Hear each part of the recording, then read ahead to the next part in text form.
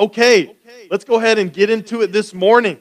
We're continuing our series on Daniel. Guys, I'm not the most artistic person in the world, so I was fired up about this graphic. I was like, guys, what do you think? And someone's like, yeah, it was, thank you. I was so fired up, and someone's like, yeah, it kind of looks like dance, exclamation point. And so now that's all I see when I see it, but dance.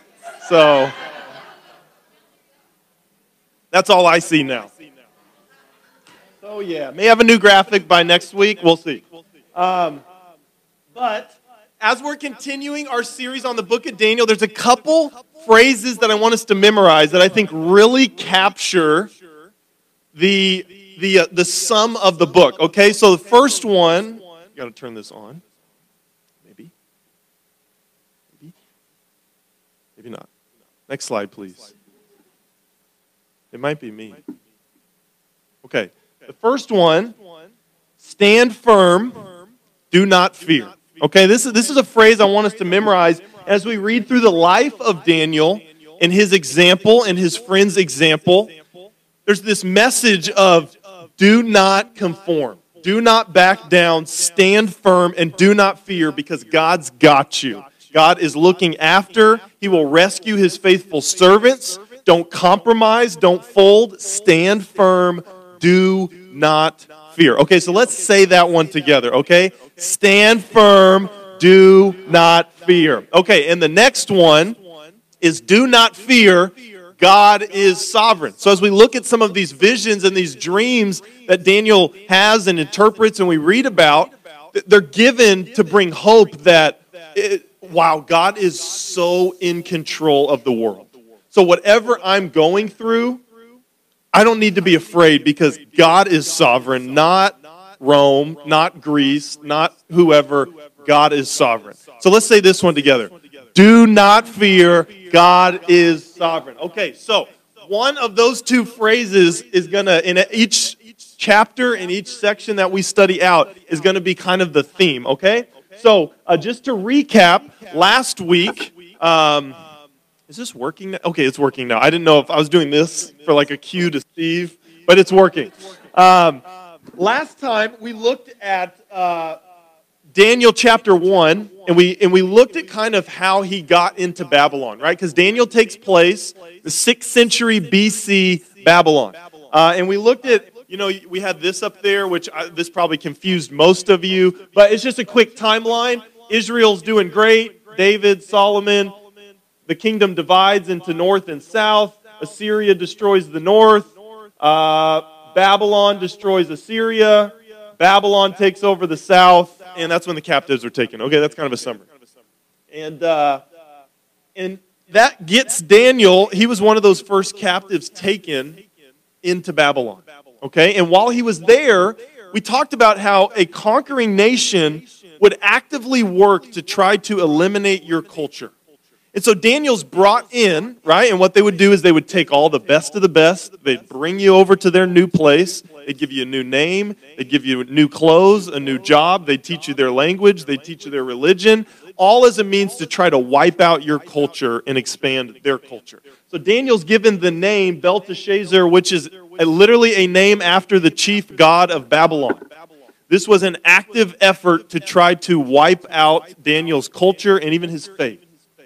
But we see that example of Daniel and his friends refusing to compromise.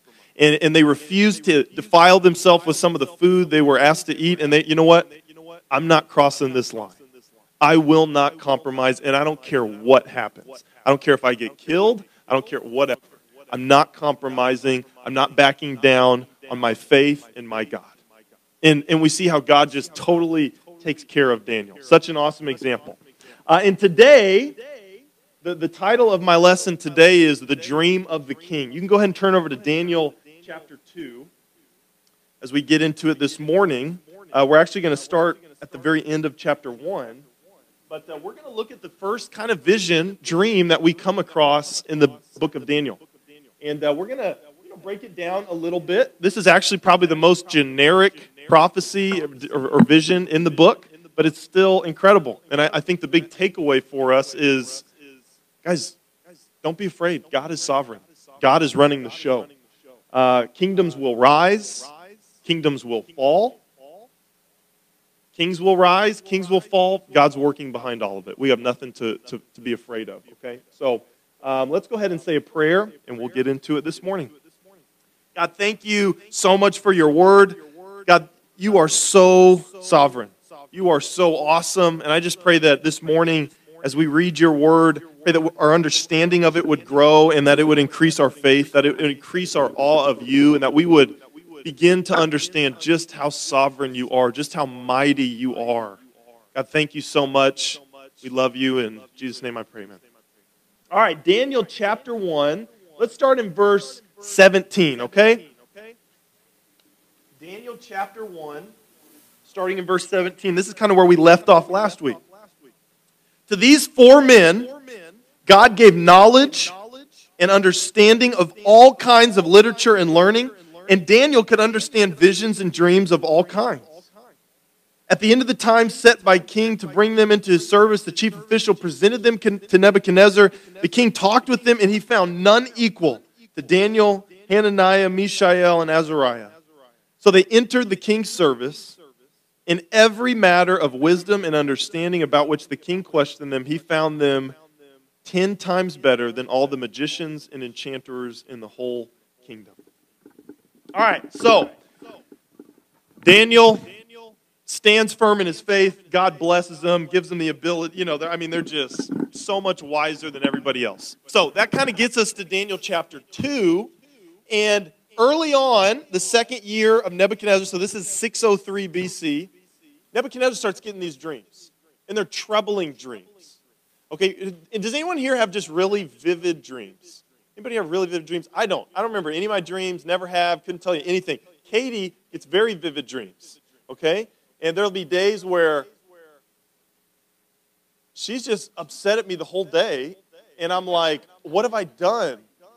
And the answer is nothing, and then I have to ask myself, what has Dream Willie done? Okay, because Dream Willie is the scum of the earth, if you guys didn't know, okay? So the king, he's having these disturbing dreams, and he can't shake them.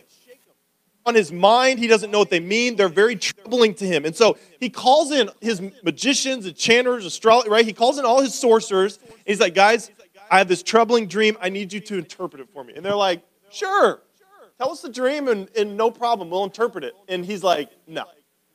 Okay, I know you guys. He knows these guys are phony, even though he put them in place. He says, I got a deal. You tell me what the dream I had was, and you interpret it. And they're like, O king, live forever. We'd be glad to interpret it, but tell us what they are. And he's like, nope. Tell you what. Tell me the dream I had and interpret it, and if you don't, I will cut you up into pieces and I'll burn your house to rubble. Okay, you can go read Daniel 2. And they're like, they're true, this is the most ridiculous request ever. What king would ever ask this? This is impossible. Nobody can do that. And so he says, I knew it. You guys are just trying to buy time. So let's pick up in verse 12 of Daniel chapter 2. This made the king so angry and furious that he ordered the execution of all the wise men of Babylon, which includes Daniel, Shadrach, Meshach, includes our friends here. So the decree was issued to put the wise men to death, and men were sent to look for Daniel and his friends to put them to death. When Arioch, the commander of the king's guard, had gone out to put to death the wise men of Babylon, Daniel spoke to him with wisdom and tact. And he asked the king's officer, why did the king issue such a harsh decree? That's a good question to ask if someone comes to your door and is ready to execute you, okay? Why did the king issue such a harsh decree? Arioch then explained the matter to Daniel. At this, Daniel went into the king and asked for more time so that he might interpret the dream for him. Man, I just love Daniel's faith. Right up to this point, there's no reason for Daniel to believe this is going to work. Now, he's got not much to lose because he's about to be killed, but hey, King Nebuchadnezzar, give me a night. Give me some time, I'll interpret it for you. Oh, I love Daniel's faith. Let's look in verse 17. Then Daniel returned to his house and explained the matter to his friends, Hananiah, Mishael, and Azariah. he urged them to plead for mercy from the God of heaven concerning this mystery, so that he and his friends might not be executed with the rest of the wise men of Babylon. I don't know if they prayed for the other ones not to be executed, but they at least prayed for them not to be. During the night, the mystery was revealed to Daniel in a vision. Then Daniel praised the God of heaven. Wow. What faith, right? Okay, so Nebuchadnezzar gets this dream. He's going to execute all the wise men in Babylon. Daniel steps in. Give me time. Okay, fine. You got a night. Okay, guys. Here's the deal. I've got to interpret this dream tomorrow or we're all dead. So I wonder what that all-night prayer night was like, right? Begging God, and it works out. God gives him the dream and gives him the ability to interpret it. God comes through for his faithful servants. I love Daniel's faith in God. Look in verse 27. Let's continue reading. Let's pick up. So Daniel replied. So he goes, the king asks him, can you interpret my dream? Daniel replied, I love this. No wise man, enchanter, magician, or diviner can explain to the king the mystery he has asked about. But there is a God in heaven who reveals mysteries. He has shown King Nebuchadnezzar what will happen in days to come. Your dream and visions that pass through your mind as you are lying in bed are these. Okay, so he's about to explain the dream here. As your majesty was lying there, your mind turned to things to come, and the revealer of mysteries showed you what is going to happen. As for me, this mystery has been revealed to me, not because I have greater wisdom than anyone else alive, but so your majesty may know the interpretation and that you may understand what went through your mind. Your majesty looked, and there before you stood a large statue, an enormous, dazzling statue, awesome in appearance. The head of the statue is made of pure gold, its chest and arms of silver, its belly and thighs of bronze, its legs of iron, its feet partly of iron and partly of baked clay. While you were watching, a rock was cut out, but not by human hands. It struck the statue on its feet of iron and clay and smashed it. Then the iron, the clay, the bronze, the silver, and the gold were all broken into pieces and became like chaff on a threshing floor in the summer. The wind swept them away without leaving a trace. But the rock that struck the statue became a huge mountain and filled the whole earth. These are those passages when you're reading in your quiet times and you're like, okay, whatever. This was the dream now. We will interpret it to the king. Your Majesty, you are the King of Kings. The God of heaven has given you dominion and power and might and glory. In your hands, he has placed all mankind, the beasts of the field, the birds of the sky, wherever they live. He has made you ruler over them. You are the head of gold. After you, another kingdom will arise, inferior to yours. Next, a third kingdom, one of bronze, that will rule over the whole earth. Finally, there will be a fourth kingdom, strong as iron. For iron breaks and smashes everything, and as iron breaks things to pieces, so it will crush and break all others. Just as you saw that the feet and toes were partly of baked clay, partly of iron, so this will be a divided kingdom. Yet it will have some of the strength of iron in it, even as you saw iron mixed with clay. As the toes were partly of iron and partly clay, so this kingdom will be partly strong and partly brittle. And just as you saw the iron mixed with baked clay, so the people will be a mixture and will not remain united any more than iron mixes with clay. Okay. Guys, this is where history is important, because if you don't know some of this stuff, you just read this and you're like, what is this dude talking about? So God gives Nebuchadnezzar a dream that's going to explain what's to come. And Daniel describes it here. Now, we have the benefit of hindsight, okay? And so maybe this was something similar to what Nebuchadnezzar would have seen in his dream. Just an incredible statue. Marvelous to look at. Humongous. And it was divided up into a head of gold, okay, chest and arms of silver, belly and thighs of bronze, and legs of iron. And Daniel interprets this dream for him, and what he's talking about are kingdoms, world kingdoms, that are going to be coming over the years to come. And basically what God does here he lays out an outline of the next 4 world empires for the next hundreds of years, a couple thousand years. So let's just break it down quickly, okay? The head is Babylon. After Babylon comes Persia, okay? The Persia-Media armies conquer Babylon basically without a fight. And then next he goes and he describes a kingdom that would rule the entire earth. After Persia, in around 330 BC, steps Alexander the Great. At the age of 20, by the way. Alexander the Great's armies literally conquered a territory greater than any other kingdom before it.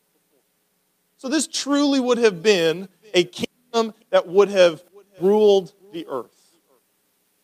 Then he gets to this 4th kingdom. And it describes it as iron that will crush all others. What other kingdom or empire in the history of the world could be described as strong as iron that will crush all others in its path?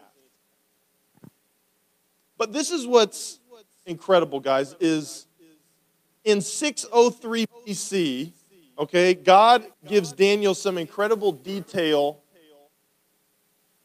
that happens in about 400 AD. Okay, because he mentions how, which it's down here, you can't really see it, who cares? Part of the feet are going to be partly of clay and partly of iron. Part of this kingdom is going to be strong, and part of this kingdom is going to be weaker, like baked clay.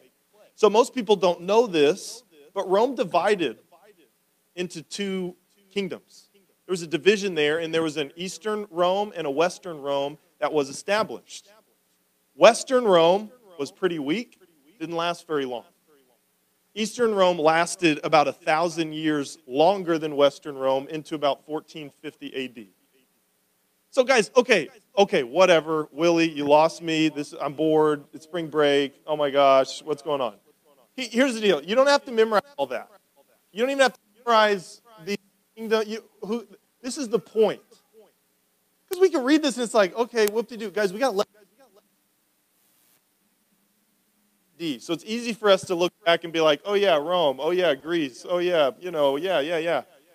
This is 603 BC, and God is giving pretty incredible detail about a kingdom that's going to be in 400 plus AD. All the way through 1450 AD. In 603 BC, we've heard of all these kingdoms. Daniel's sitting there in Babylon, doesn't even know what. Guys, we've got to sit back and understand God just gave them an overview and an outline of the next world kingdoms for the next 2,000 years. And this, mind you, is probably the least detailed vision in the entire book of Daniel. I know this may mean nothing to you, but try to let it soak in just how sovereign our God is. That in 603 BC, he's giving down to the detail of this 4th kingdom is going to wipe out all the others, but it's going to be divided, and part of it's not going to last very long, part of it is. 2,000 years before. Guys, we serve an awesome God. What do we have to fear with a God like this?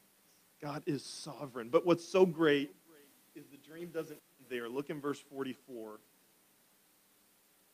In the time of those kings, that 4th kingdom, in the time of Rome, basically, the God of heaven will set up a kingdom that will never be destroyed, nor it will be left to another people.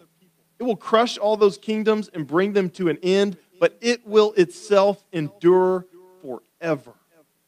This is the meaning of the vision of the rock cut out of the mountain, but not by human hands, a rock that broke the iron, the bronze, the clay, the silver, and the gold pieces. In the time of the Roman Empire, God will set up a kingdom that will never perish. It will endure. Guys, that's us. That's the kingdom of God that he's talking about. And so we've got to try and realize how comforting this passage would have been for God's people that were being terribly mistreated by these other empires, knowing, as terrible as you are, as mighty as you might be, your time is coming to an end. And God is going to establish a kingdom that's coming that will never perish. It will endure beyond all these other kingdoms till your earth. Guys, it's us. We are living in the midst of the kingdom of God unfolding, and it's a kingdom that's going to spread and fill the entire earth, and it's never going to end.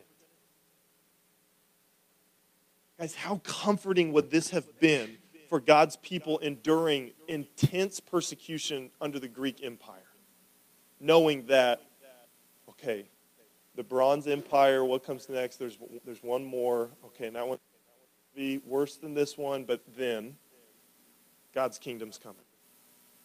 Imagine God's people enduring persecution during the... Hang in there. Hang in there. As terrible as these kingdoms might be, God is sovereign. God is in control. God knows what kingdoms are going to rise and what kingdoms are going to fall and which ones are coming next, and his is going to endure forever.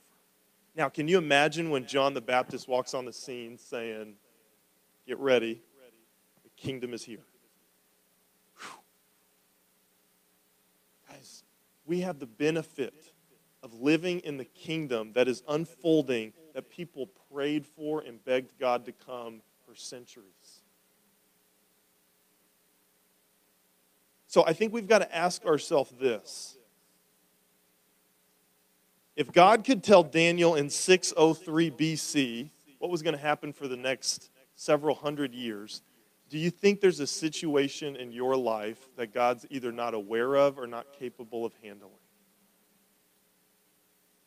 What do we really have to be afraid of? So I want to just talk about a couple things that I think stand out to me when I read this story here. And a couple questions I think we've got to ask ourselves. Knowing that God is so sovereign that he knows and is working behind the scenes of these different kingdoms and the rise and the fall, and he's behind all of it, which kingdom are you putting your hope in? Which kingdom are you putting your trust in? Which kingdom do you have faith in? Which kingdom affects your joy? Which kingdom are you investing in? Are you putting your faith in a kingdom that has an expiration date on it, that we know is going to come to an end?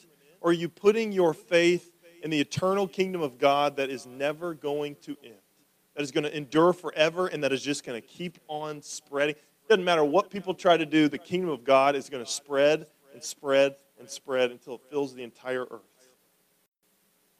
We'll get there in a minute, but guys, here's the deal. Kingdoms are going to rise and kingdoms are going to fall. Good kingdoms are going to rise and good kingdoms are going to fall. Kings are going to rise. I know we don't call them that, but we know. And kings are going to fall. Good kings are going to rise and good kings are going to fall. And let's just be real. The good kingdoms aren't actually that good and the good kings aren't actually that good. But they've all got an expiration date, and God is behind the rise and fall of all of them. So I want to be proactive today because we're so far removed from it. We can talk about it before it comes. Over the course of the next 7 or 8 months, stupid is about to be on full display. Politics, you guys know exactly what I'm talking about. All right? Politics has the ability to bring out the worst in everyone, including Christians. All right? Guys, something stupid is going to be said or done or whatever, but here's the deal. Kingdoms are going to rise and kingdoms are going to fall, and God is working and behind all of it. So why on earth would we be surprised when some kingdom rises up and does something terrible? We just shouldn't. We shouldn't. And so as I'm just talking about it, guys, as politics, as the election season approaches, it's going to reveal which kingdom our hope is in. Why on earth would we tie our hope or our faith into a temporary kingdom or a temporary king that will rise and fall as God says so and has an expiration date on it. Whether the person you want gets elected or not, they're both going to come to an end. Whether the kingdom you're a part of seems in the grand scheme of the world great or small, it's going to come to an end. The kingdom we should truly care about, we should truly invest in, we should have our hope in, we should have our faith in, is the only kingdom that's going to endure forever and that's going to grow and spread and endure and never end. And that's the kingdom of God. So when something dumb happens over the course of the next 8 months, rather than getting crazy about it or angry about it, it should bring us to our knees to just say, God, I'm so grateful to be a part of your kingdom. And bring it quickly. Bring it quickly. Because it makes us understand that prayer a little bit better. Your kingdom come. Please, God, unfold this quicker. What can I do to help bring the kingdom quicker? Can I serve my neighbor more? Will that help the kingdom spread more? Can I share the gospel? What can we do? Amen? So it makes me think of scriptures like Matthew 6 that we all know so well. Because it says, therefore I tell you, don't worry about your life. What you will eat or drink, or about your body, what you will wear. Is not life more important than food? The body more than clothes? Look at the birds of the air. They don't sow or reap or store away in barns, and yet your heavenly Father clothes. See how the flowers of the field grow? They don't labor or spin, yet I tell you, not even Solomon in all his splendor was dressed like one of fire. Will he not much more clothe you, O you of little faith? So don't worry, saying, what shall we eat, or what shall we drink, or what shall we wear? For the pagans run after these things. Your heavenly Father knows you need them. But seek first his kingdom and his righteousness, and all these things will be given to you as well. Therefore, do not worry about tomorrow, for tomorrow will worry about itself. Each day has enough trouble of its own. I want you to go ahead and think of a situation in your life right now that's causing a stress or a worry or a challenge or an anxiety. Okay, just think about it. I'll give you a couple seconds here. I want you to identify what is a situation that isn't complete, that's going on right now, that's creating some type of stress or some type of worry. Okay, pinpoint it, get it in your mind.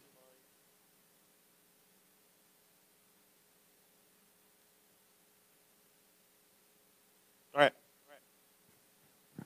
Once again, guys, in 603 BC, if God can tell Daniel what's going to take place in the world over the course of the next 2,000 years, do you think he's big enough to help you in whatever that situation that's in your mind? Guys, do not fear. God is sovereign. God rules the nations. God is working behind the scenes. God is running the show. What do we really have to be that worried about? If God can rise kings, I think he can take care of our situations.